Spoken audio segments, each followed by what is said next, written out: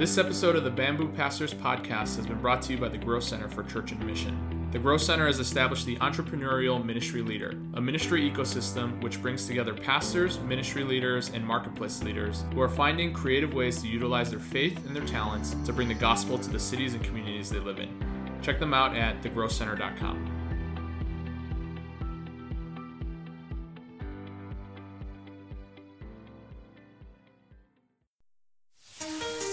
Welcome to the Bamboo Pastors Podcast, a podcast that explores the joys and challenges of being an English-speaking pastor in a Chinese church. I'm Jalen Chan, and I'm here with my co-host, John Mon. Hey, everyone. Together, we host the Bamboo Pastors Podcast. We're glad that you're here with us. Come on in and have a seat at the table. All right, we are back with another episode of the Bamboo Pastors Podcast. I am John, and I'm with my co-host, Jalen. Jalen, it's always good to see you. How are you doing? I'm doing pretty well.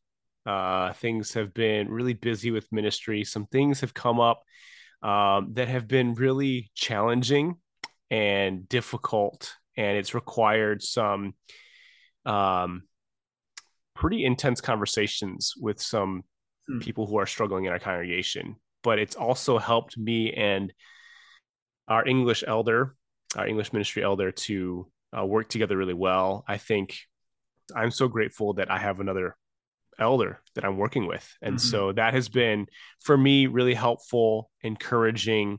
We've been able to pray together, obviously, through it all and bounce ideas off of each other and support each other because, you know, there are things that happen in pastoral ministry, as you know, that are just gut-wrenching and decisions that need to be made that if you're the only guy making the decision, it's brutal, right? It's you know, the consequences can feel monumental, but I think having an elder serving alongside and somebody that you can trust has been, for me, just so great. And so that's something I'm very thankful for in the midst of sort of just some crazy things that are happening in our church right now. And that's, you know, not across the board, but just in this one or two particular areas. I'm just so grateful that there's an elder there, that we're working through it together, that it's helping our relationship and our ministry partnership. So I'm really grateful for him. So huge shout out to Elder Ed at in our church. But yeah, how are you doing? Good to see you. Yeah, I'm doing well. That sounds really heavy, what you're going through. And so I can just sense it in hearing you talk about it. So that's pretty tough. I'll be praying for you that the Lord would give you wisdom as you just navigate difficult situations at church.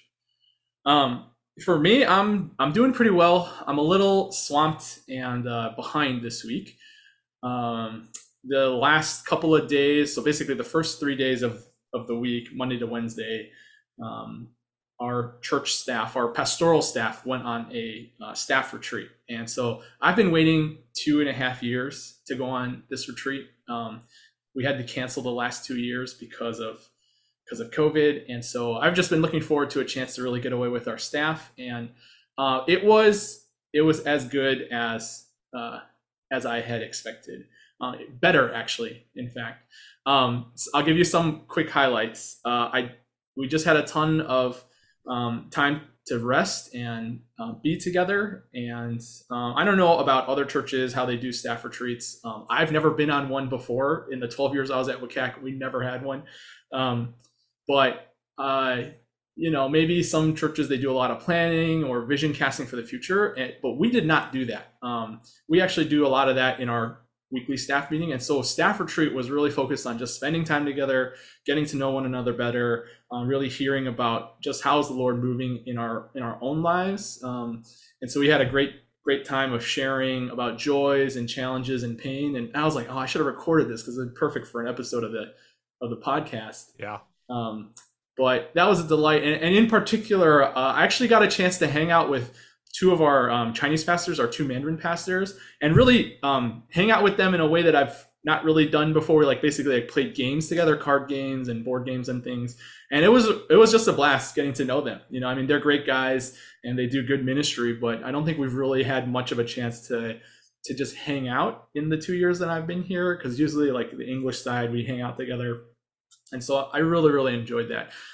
One challenging thing from our retreat was that I did decide to go ziplining And guess I could do a little promo right now because Sonoma Canopy Tours is actually owned by Alliance Redwoods, which is a CMA, like a Christian retreat site in Occidental, which is just north of San Francisco. And I guess not supposedly, like they are Sonoma County's best or number one zip line. And so I had a chance to go on that and do these crazy zip lines. And let me tell you, I am not a fan of heights. So I'm very thankful that the Lord got me through it and I survived. There was some questionable moments when I almost got stuck on a zip line, but I had to pull myself back to the platform. And it was an experience. That's all I'm going to say. But for those of you who are listening that might be in Northern California and really like stuff like this, I would check out that Sonoma Canopy Tours, a free commercial for them. Oh yeah, we should figure out some way to get some sponsorship out of that. But no, when you sent me that video, I was amazed. I mean, like I have an extreme fear of heights as well, but that looked incredible. Like the view and just the way that they have it set up, it looks incredible. So yeah, it was cool looking. I mean, like, cause you're up in like the redwood trees. It's like 100, maybe 200 feet above the floor. I don't even know. Like it was anything past 20 feet for me just feels too far up in the air. And so I felt like while I did enjoy the view when I was like on the platform holding onto the tree, when I was actually ziplining, I felt like I was thinking about all the things to make sure that I survived this 30 seconds on the zip line. So I don't know how much of the view I actually enjoyed while I was up on the rope. Yeah. It was good. Yeah. That's really cool. And I'm glad you got to do that retreat. I mean, did the wives go, the families go, or was just the pastors? It was just our staff. Yeah. Very cool. Just our staff. Yeah, that's something that, man, as you were talking about it, I was like, I got to figure out a way to do that with our pastoral staff. Just the three of us would be a cool little getaway too. But yeah, I mean, as you're sharing and as I just shared, I think certainly the finding friendship within with our ministry partners is so helpful and so important. And I think I'm just reminded of Psalm 133. How good it is when brothers dwell together in unity. And that idea of just, man, there's blessing there and it's helpful for our churches when that stuff happens. So I'm glad you got to do that. Yeah. And, for you guys in Chicago, I know that there's retreat sites in Wisconsin and in Chicago that are very open to hosting pastors. They want to give you guys a place to rest and retreat together. And so we could talk about that off the air about some of those sites. But there was a few that I would highly recommend because I've been there with other pastors before on retreats, and it's been good for our souls. So sweet. Yeah. Well, I'm excited to introduce part 2 of our conversation with Pastor Enoch Liao. He is, again, the lead English pastor at Boston Chinese Evangelical Church, and we had a really good conversation. I think it was incredibly insightful and encouraging for me. I think, as we've talked about, sort of our aim for this season of the podcast is to be a little bit more forward focused, to think about what is sort of the trajectory, the future of the Chinese Heritage Church and what God is doing. I think that's something that obviously we're always wrestling with and thinking about, but it's also really helpful to hear from other pastors in other places and what they're doing. So this part of the conversation, just as good as the first one. So enjoy as we take part 2 of our conversation with Enoch. I think one of the questions I have, hearing some of the challenges that you talked about, whether it's like immigration challenges or the relationship with non-Chinese heritage churches, what are some ways that the Chinese Heritage Church can really prepare themselves for what's coming? I mean, obviously none of us here are going to be able to like perfectly predict what's going to happen, right? Because it's up to the Lord. But I do think that there are probably ways that churches need to kind of get in the right mindset or prepare themselves to minister based off of some of these shifts and trends that are that you see on the horizon. So can you think of any things that practically a church can do or start thinking about at the very least, or even talking about? Yeah, no, that's a great question. I have a couple strands of thoughts, which means it's going to be even more convoluted and disparate than my normal thoughts. A couple things. I did mention how I think certain folks in our culture largely our African American pastors and friends, there is a weariness about kind of explaining concepts that maybe not everyone agrees with, but at least understanding the concepts of, is there such thing as privilege? Is there such thing as structural or systemic aspects of injustice or racism, right? So whether you agree or not, to actually intellectually understand what that is. And I think certain other non-white groups can now be helpful to add our voices to those conversations. And I want to say this, part of it is the unfortunate reality of the reported increase of reporting of crimes and hate crimes and crimes against Asians, right? I say reported because I know some people obviously think it's a hate crime. Other people would purport to do the studies. So again, I don't mean to throw the gauntlet down and tell you what I think here, but there's definitely been an increase in reporting, whether it's just more reporting or there. And so what that has done, at least in Boston, there's been a lot more opportunities to speak. And it's not for the best reason. You know, I don't want to be invited to speak somewhere because, oh, look, some Asian had a violent crime and you're Asian. But I realized that over the past year or two, when certain things happened around our country and were widely reported on, I realized, and I'm not sure how I feel about this, that I am the only Asian pastor that a lot of people know. And the reason why I say that is because I got text messages or emails and posts about that. Now, some of it is all well intended. Like, oh, we're so sorry. We heard about this event, which involved, say, you know, this Asian group, the subgroup. The interesting, funny thing is, when growing up in California, if something bad happened to a Japanese family down the street or a Korean family down the street, my parents were like, well, that's not us. That's not Chinese. It's just, I mean, yeah, they have dark hair, but I mean, Blacks have dark hair, the Hispanics have, so it just wasn't that. So the Asian American concept, this is a much more longer conversation, but the irony of that is, while many people in the evangelical tribe find great warmth and comfort and familiarity in the phrase Asian American Christianity, oh, this is the Asian American Christian Fellowship, that is actually a term from Berkeley in LA, like from like the ethnic studies departments of basically neo-Marxists that were trying to form a political caucus to basically have yellow fever combined with black power. So it's really interesting how that happens. But all this is to say that there's an interesting cultural moment now where Asians, at least in my context, me as a Chinese American, I'm invited to speak on things now. Now, whether it just as a passing fad, you know, because there was some widely reported crimes, and then when it goes on, nothing will change. But there's another dimension. And I don't know if I've said this publicly before here, but I think there's an interesting conundrum when it comes to social issues of biblical faithfulness or justice. Let me try to phrase it. And let me try to come back to this question, to how can Chinese heritage churches engage with others? It seems to me that if there's an issue that it either has affected you or it hasn't affected you. If it's an issue of justice and it's affected you, you might honestly have been hurt. You might have baggage. You might be re-traumatized or triggered when those issues come up. And admittedly, if people don't see how important that issue is to you, when you talk about it, that hurt, baggage, anger, resentment, brokenness might come out through our voice. And so what you have is people that either get it because they've gone through that and they go, yes, that's a problem in our world. Or they go, I don't get it, but all I know is you're kind of radiating anger, and anger, I don't know, turns me off, or I want to pull back from anger. The people that aren't angry, honestly, it's hard for them to see it.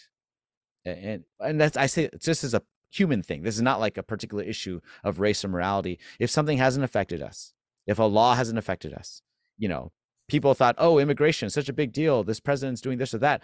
When I talked to my Russian pastor friend, he's like, oh, that Democratic president tied up the immigration patterns from Russia, like the last administration. No one talks about that. but we in the Russian Evangelical Church know all about that. It's totally affected our churches. And I go, oh, it's funny.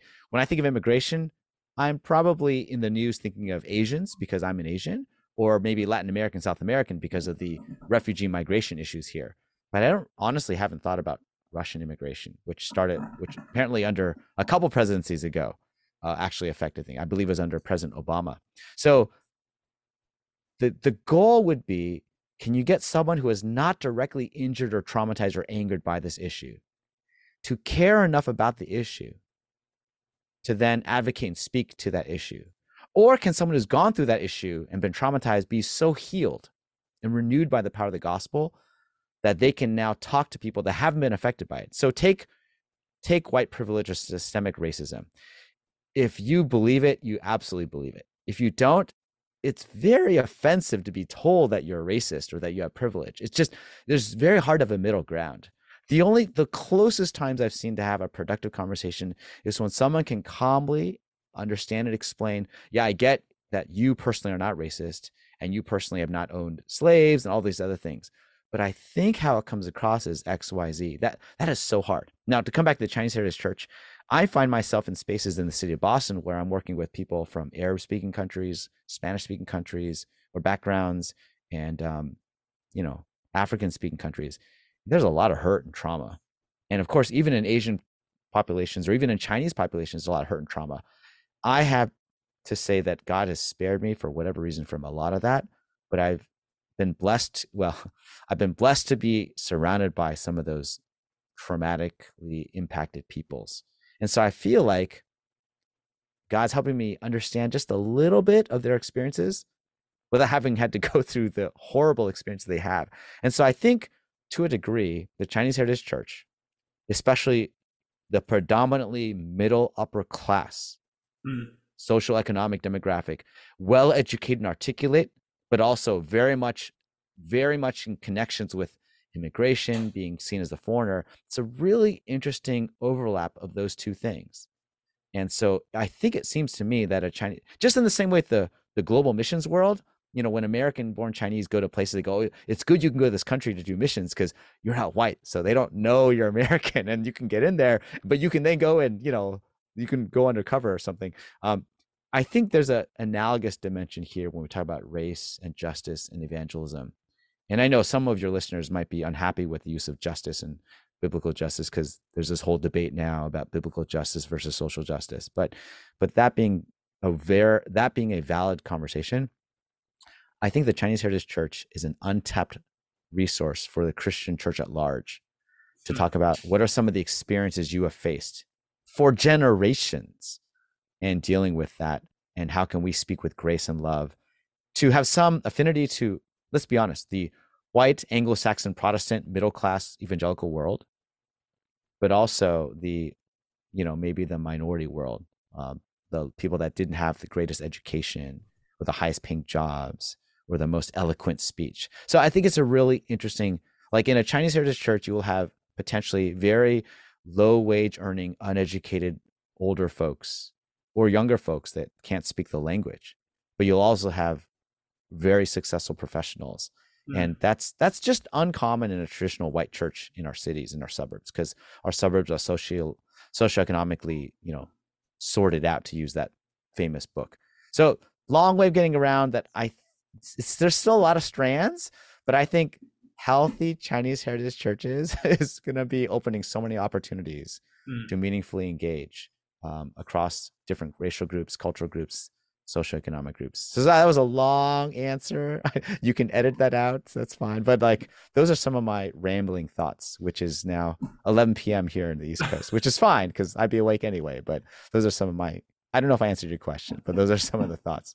No, definitely. I think that you've hit on a lot of things that at our church we've talked about and we've thought through. And I think what's challenging is that we haven't seen a lot of examples of it, or we haven't seen I don't know if we've even seen it on a personal level, and then to see it at a more a higher level with churches, like church to church, or having those sort of conversations. Have you seen some of that being demonstrated, or have you seen some of those conversations happening, whether at your own church or with other Chinese heritage churches? Wow. I'm going to say something that is probably even more abstract and obtuse and hard to follow than I just said. The answer to why I think that's a challenge is because it is not very traditional Chinese culture to be self-promoting. I would almost say in certain contexts, it is the unpardonable sin. We have a joke when people want to be ordained. If a pastor asks, hey, how long will it take to get ordained? My response is, well, If you ask that in a typical Chinese heritage church, you set yourself back 3 years just by asking the question. Because, you know, there is this spiritual concept in Chinese spirituality of like suffering and poverty. It's probably some of that is biblical.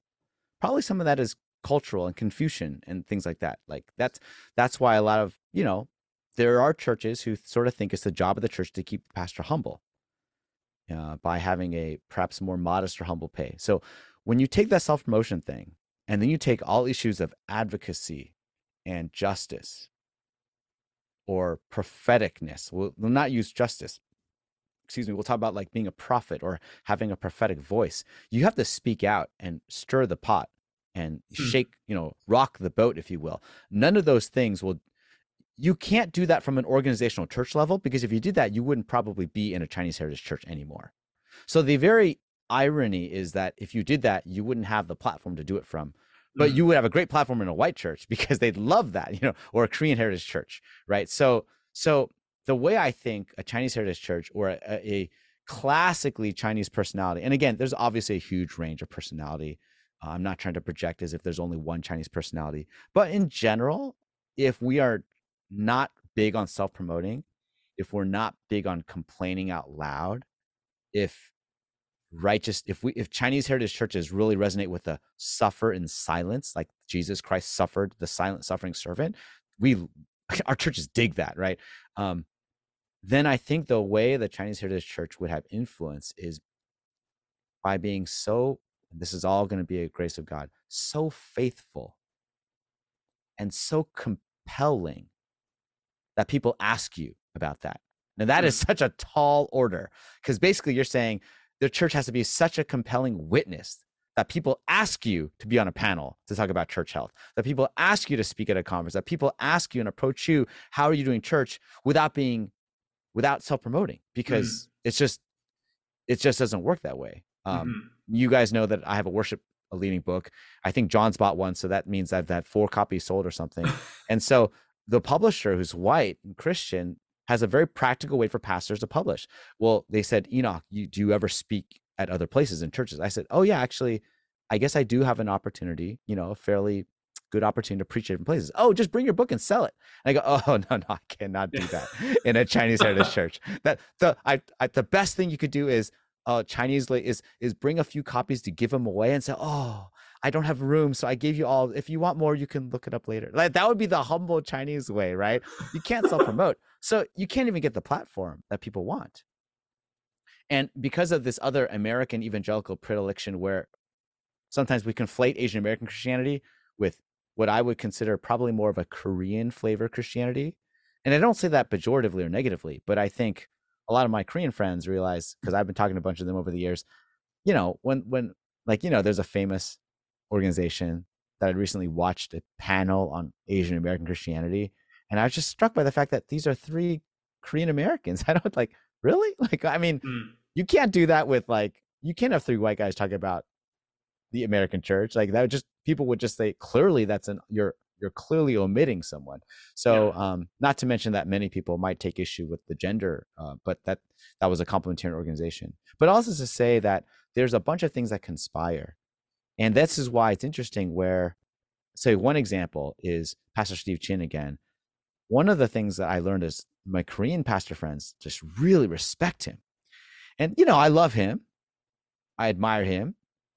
But I don't think he comes off as, I don't know, super impressive. Like, I think he's the kind of guy that you're impressed as you get to know him more. You serve alongside him. You see his humble faithfulness. So I would ask them, oh, like, why do Koreans, like, oh, Koreans all admire Pastor Steve? I said, oh, why? It's like, because he's been at church for 40 years. Like, it's like, we cannot fathom that. I was like, oh, okay, that's interesting. But it took him 40 years to get that. Yeah. Okay. And so if it takes that long from a non-promoting mental state that doesn't advocate for yourself, and that's why I've been in settings where I was in a sort of Boston larger discussion here of like Christian leaders in Boston, and you know, there's Latinos and blacks and whites and a Korean brother, and you know, we're having a discussion about an issue, and then they finally said, Enoch, what do you think? And I said my thoughts, and hey, you know, this is great, you should just speak up next time. Now, so I looked around the room and I calculated how well do I know these people, and and this could get me in trouble. But basically, the irony is at the start of that meeting, before we went to the business of our ministry, one of my friends, a Korean American pastor, had given a talk on cultural contextual communication. I think cultural context. It's a well-known business book on talking the culture code, or something like that. And anyway, so I looked at him. He looked at me and smiled, which I guess was his okay. If you go there, Enoch, I think it'll be okay. I said, you guys basically saying in order for me to contribute, I need to be more black or white or Korean, like, and they said, no, or Latino, no, but you are, because you're saying just volunteer. And I don't begrudge that. And actually, I'm probably considered a very assertive Chinese person for, my demographic in my church. But at my own church, I'm probably dial it down a lot more. And then I have to adjust my dial if I'm in a room with a bunch of white pastor friends. Yeah. Because if I don't speak up, they would just never talk, and that's fine. So that goes back to your point about, like, I think those would be some of the interesting things. That's why for me, there are probably a lot more amazing, healthier Chinese heritage churches out there. We just don't know them because no one platforms them, and they don't platform themselves. You just got to find them. Yeah. And so that's sort of that's my premise. And actually, I don't think that's limited to Chinese heritage churches. I just think there's a lot of godly, amazing churches out there that their pastor doesn't write a book. Their evangelism ministry is not profiled in Christianity today. They don't have a celebrity worship band with them. And there's nothing wrong with those things. But yeah, I just think there's a lot more amazing, faithful people in the kingdom doing the work of God. And then and I guess the solution has been, let's platform them. We could and make them to be, but I also wonder if this whole model of platforming people is too limited. Let's just connect them and give them their email and then have them talk. So that's a little bit of what I mean, like this whole engaging with other contexts. It's an interesting moment that to have credibility with the larger Christian ecosystem, you sort of need credibility with your own church. And in some contexts, that means write a book. That means grow your church big. It means preach an amazing sermon. But in the Chinese Heritage Church, the people that you pastor won't think that, they may not think you're ready until you pastored there for 40 years. So that's kind of a funny thing. But that's why if we can stay alive and stay long enough, then hopefully maybe in 25 years, maybe we'll have some more influence if the Lord allows. But I'm sort of joking, but I think that's what you signed up for if you want to be in a Chinese Heritage Church. Yeah. Well, we do accept the challenge of trying to find some of these folks. And I know you said we're not necessarily trying to platform them, but we do want to share their stories and hear about what God is doing in their ministries. So, I think that this has been both a challenge and a joy for Jalen and I doing this podcast and being able to, connect with other pastors. But something that you talked about, just how you, even for yourself, you dial it down or have to dial it up depending on the group that you're with. I 100% resonate with that. That I feel like in certain settings, like maybe even at my church, I could be seen as more, like I often will speak my mind, but in a setting of pastors that are not like me, then I would be much more reserved or quiet, listening, waiting for an opportunity to share. And yeah, that definitely comes into play. So if you're listeners, if you're out there and you feel that way, just know you're not alone in that. It definitely resonates with me for sure. So Enoch, we appreciate you being on with us.